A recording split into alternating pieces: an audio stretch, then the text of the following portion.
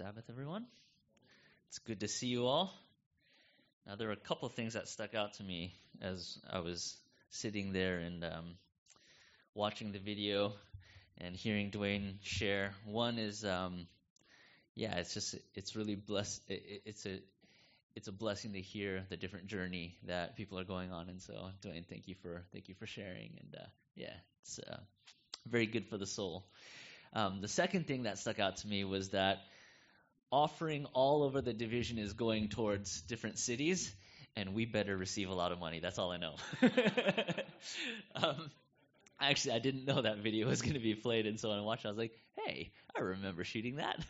But it's really exciting that, we definitely hit a shift in 2008 where the majority of the world's population moved into major cities. And when I see something like that, it really reinforces in my own heart, there's a reason why we're here.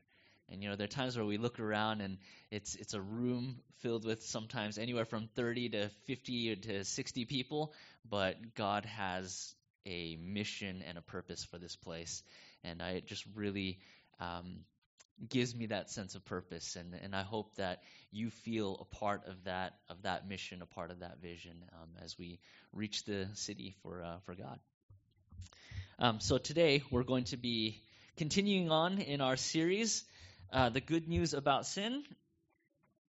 And we are in part 3. Oh, there we go.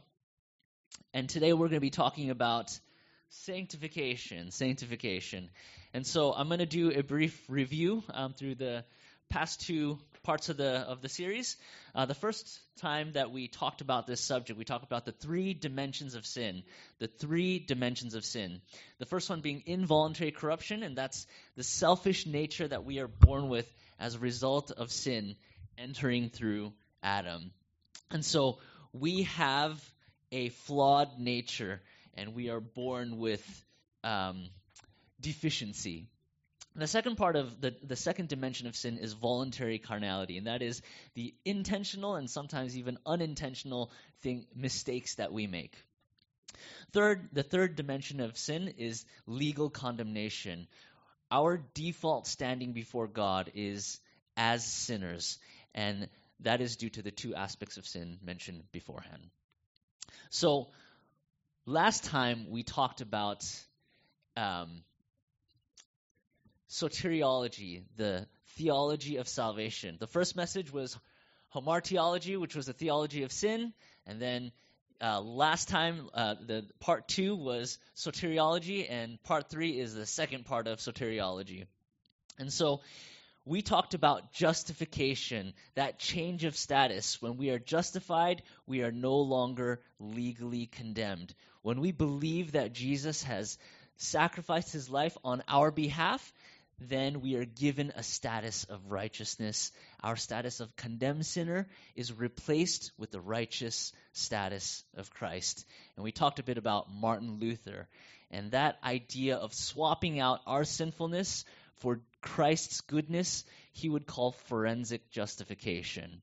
And that term, as you read through different bits of theology, or as you read through different spiritual books, that term will repeat itself periodically, forensic justification. And so I ended the sermon last time by quoting Martin Luther, simul justus et peccator, which means we are ever at the same time just and sinner. We are ever at the same time just and sinner. So last time we covered this bit. Today we're going to talk about this bit and this bit. So I want to talk about how the Bible says God deals with our voluntary carnality and how God deals with our involuntary corruption. So the first thing that I want to talk about is sanctification. What is sanctification? If justification, and forgive all the theological jargon, but if justification is a change in a legal status from condemned to righteous, then sanctification is the process of conforming to righteousness. It's a continuation of what has begun at the new birth. So at the moment of justification, when one's sins are forgiven, then they enter into this process of sanctification. I think of the example of citizenship. So in August 2017, Jinha, Micah, Joshua, and I became Australian citizens. Now, there's a famous man by the name of Cecil John Rhodes, and he once said, "To be born British is to win the lottery of life." To be born British is to win the lottery of life. Dwayne is nodding. We have someone from the UK here. Now, obviously, we weren't becoming citizens of the United Kingdom, but I felt like my family gained something incredibly valuable and significant that day. Having said that, as the days, the weeks, and the months passed by, I still felt American. Like, I've got this piece of paper that says, "You are Australian," but I still felt American. I still have this North American accent, and people still ask me, "So, where are you from?" And I would say, "I'm from Coburg." And they would say, "Yeah, but where are you really from?" I'm like, okay, so, and I have to go through the whole spiel. What you're looking for is, my parents are from Korea. North or South? Yeah, I'm from North Korea. Actually, Kim Jong-un, he's my uncle. I don't know how to answer that. So, in some ways, even though I was legally an Australian and I am legally an Australian, there are moments where I don't quite feel Aussie. So it's been 2 years now. And in 2 years, our family now has a footy team. I find myself hoping Daniel Ricciardo will do better in Formula One. When the Boomers played Team USA, I found myself wanting the Boomers to do better. The more time I spend here, I feel myself becoming Aussie, and I feel like the U.S. is becoming more of a foreign country. A few months ago, we went back to the States, and I forgot to drive on the right side of the road. And my wife was like, "Honey, what are you doing?" And I almost killed my whole family. When you first become a believer in Christ, you may not feel like you're a citizen of heaven. But the more time you spend with Christ and with Christians, the more you conform to that legal status. That conforming is sanctification, and that process takes a lifetime. It's not something that happens right away, right? Like Vegemite, it's an acquired taste, and you got to use it sparingly. You put it on like it's Nutella, it's not good, right? But you put some avo on there, you get a little bit of Vegemite, you put some yeast flakes, it's like, right? It's good. Change takes time. And so it's important to be patient with yourself with the process. Just because you struggle with being a Christian, it doesn't mean you aren't genuine. Sometimes the citizens of that country will rub you the wrong way. Sometimes the citizens of your country will try and convince you that you don't belong. And sometimes you won't feel like you deserve citizenship. But my point is, you have that legal status. You belong. You belong. So the Bible says that we need to be sanctified. We need to be sanctified. In John chapter 3, verses 5 and 6, Jesus is talking to Nicodemus and he says, "I assure you, no one can enter the kingdom of God without being born of water and the Spirit.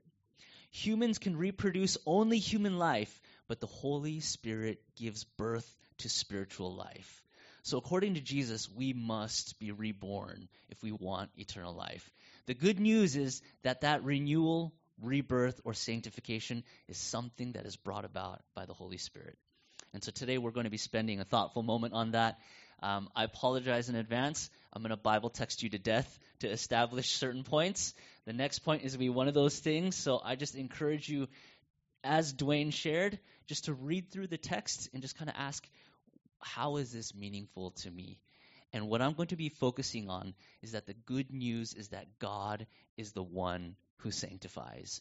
God is the one who sanctifies. I think one challenging aspect of sanctification is many times we think the responsibility is our own.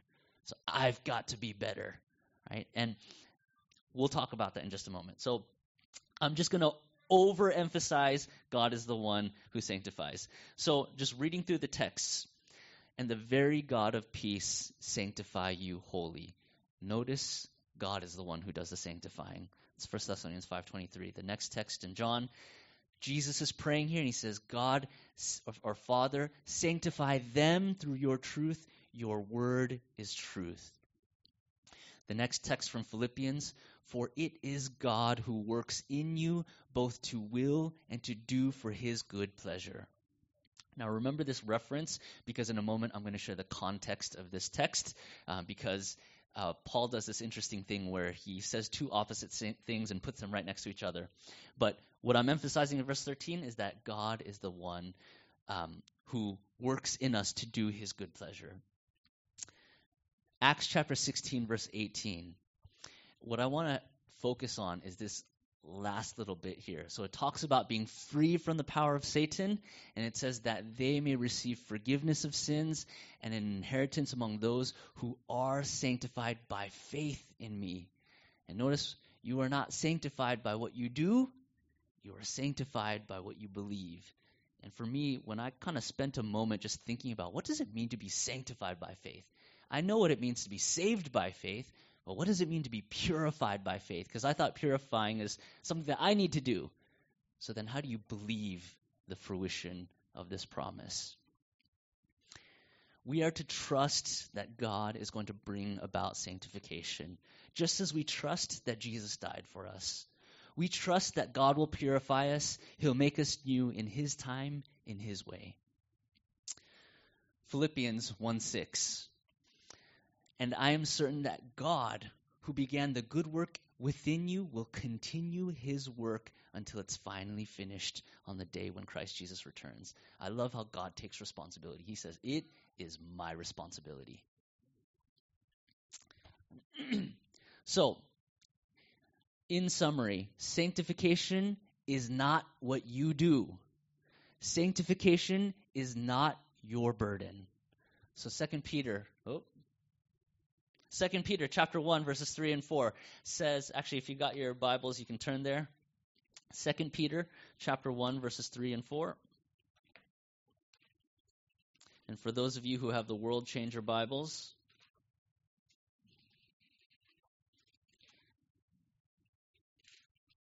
it is page 981. 981. 2 Peter chapter 1, verses 3 and 4, page 981.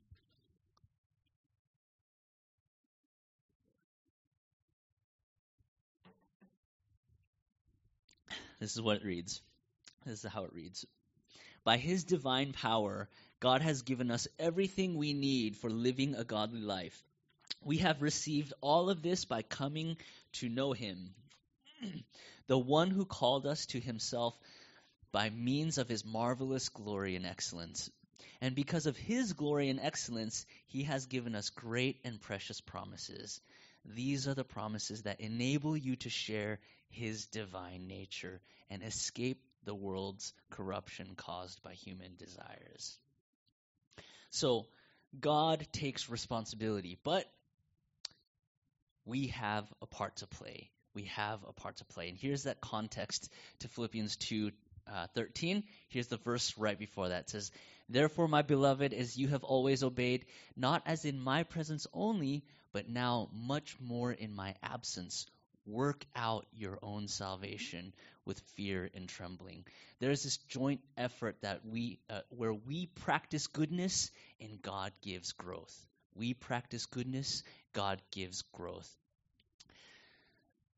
There are medical professionals out here, and so you know this much better than I, and there are many of you who are fitness buffs, and I'm clearly not a fitness buff, but I'm going to talk about something that is out of my field. So, hypertrophy. It's when there's this miracle that happens where you exercise and you put load on your muscles and your muscles begin to break down. And as you rest, your muscles rebuild and grow in size and in strength. And I had a friend who was a physical trainer, and he talked about hypertrophy as magic. And he says, the magic happens when you rest.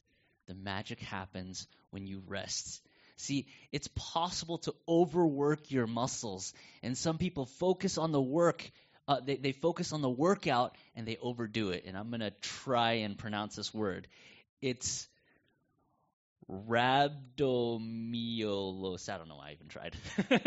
There's a medical term for when you mess up your muscles because you overwork them.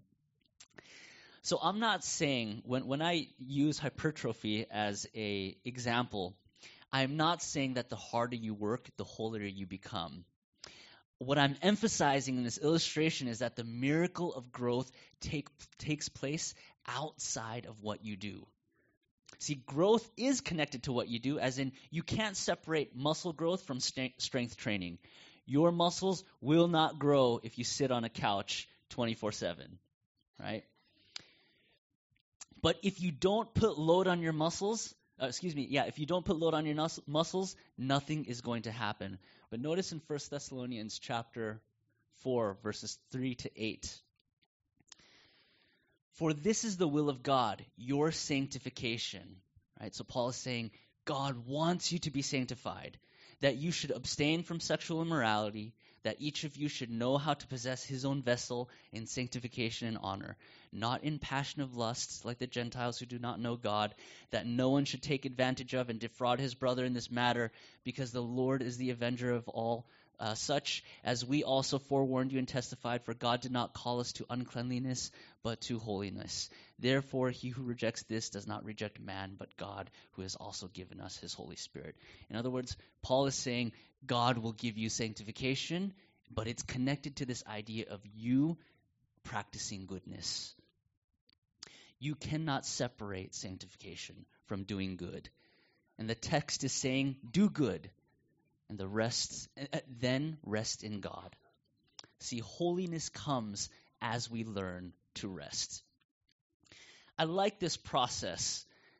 It logically sounds a little bit complicating, but I like the way that God designs this because it cures the human heart from pride and it develops humility and genuineness. In other words, I don't do goodness because it makes me holy. I do this because it's good, and then God makes me holy. God gives me growth. God purifies my heart and my intentions.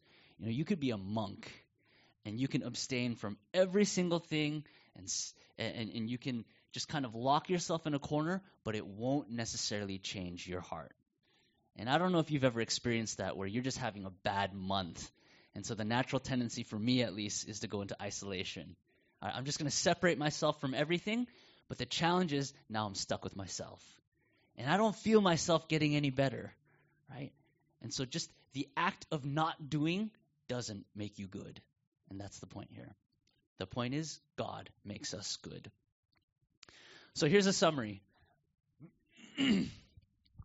Millard Erickson writes, justification is an instantaneous occurrence, complete in a moment, whereas sanctification is a process requiring an entire lifetime for completion. One is either justified or not, whereas one is progressively sanctified. Justification is an objective work affecting our standing before God, whereas sanctification is a subjective work affecting our inner person. In other words, justification does something for us. Sanctification does something in us. Now, I realize I've put my name next to someone who's actually credible, but I didn't know how else to chuck in that summary line, so anyway, it's there. So sanctification is something that's given by God, but cannot be separated from doing good.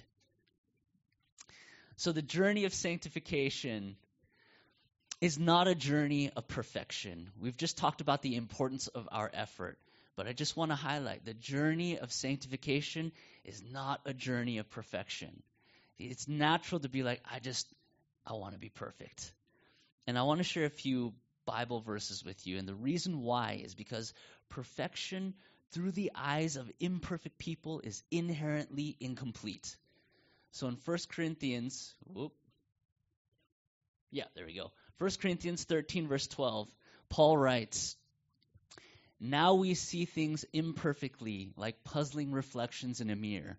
But then we will see everything with perfect clarity.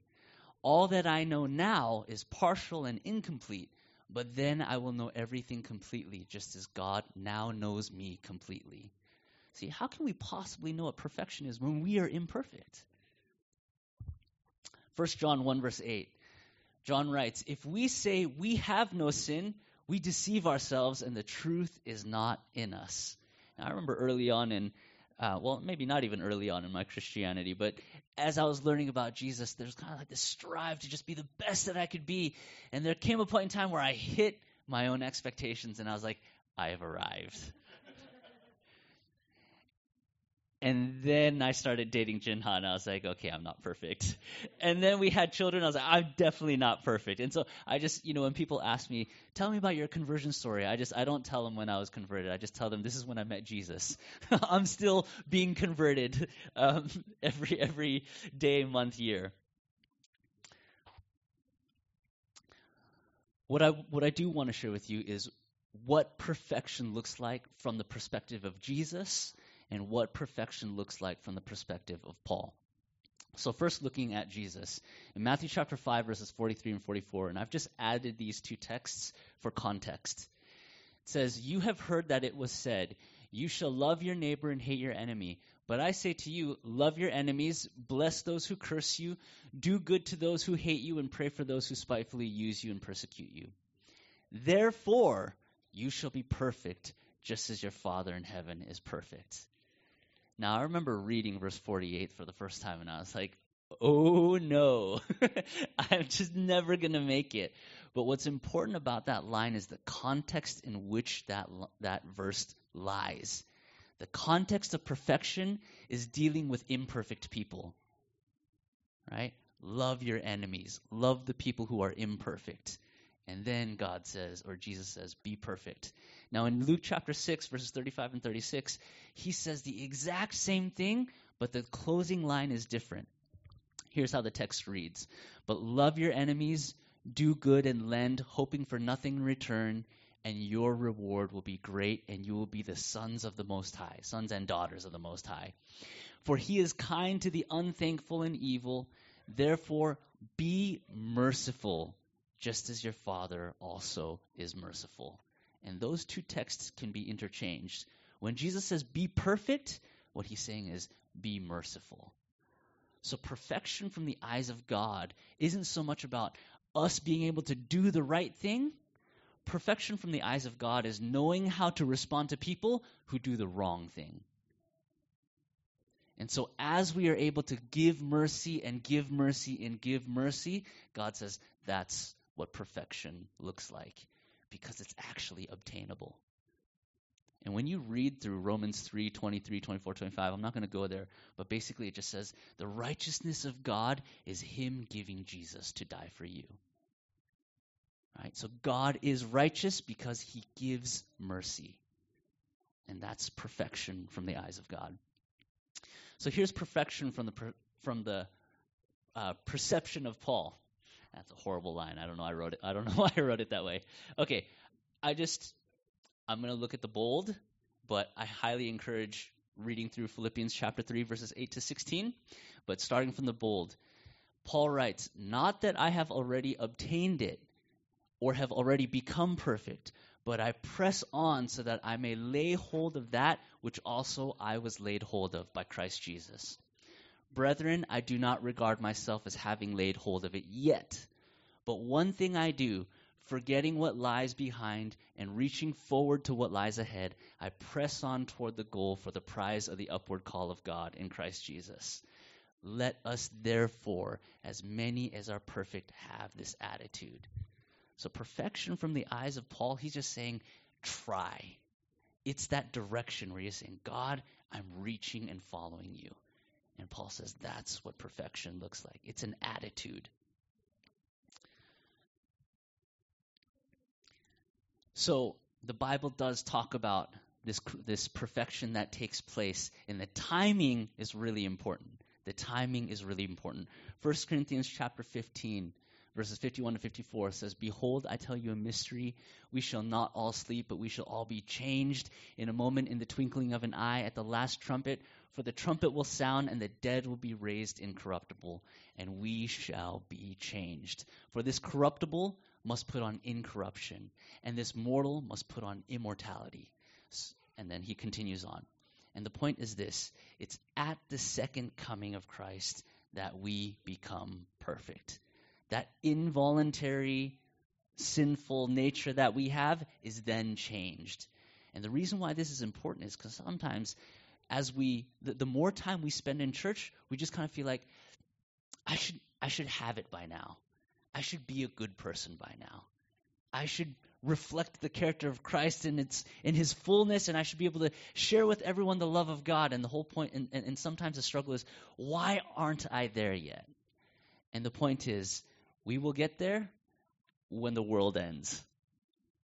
And that's really, really important, because I think it teaches us, number one, once again, to be patient with ourselves, and then to be patient with those around us. So in the meantime, we suffer and we strive. So why is sanctification important? And closing on these points. It shows what God's grace has done, it shows God's grace has done its work in our lives. And just repeating John chapter 3, verses 5 and 6, Jesus says, I assure you, no one can enter the kingdom of God without being born of water and of the Spirit. So he's saying the Spirit needs to come into your life and reborn you isn't right, but you get what I'm saying. The Spirit needs to come into your life and give you a rebirth experience. Sanctification is also important because it shows that we value God. It shows that we trust God. It shows that we are following God. If you go to Exodus chapter 20 in your Bibles, Exodus is the second book of the Old Testament, or the second book of the whole Bible. So Exodus chapter 20, and looking at page 64. Exodus 20, this is page 64.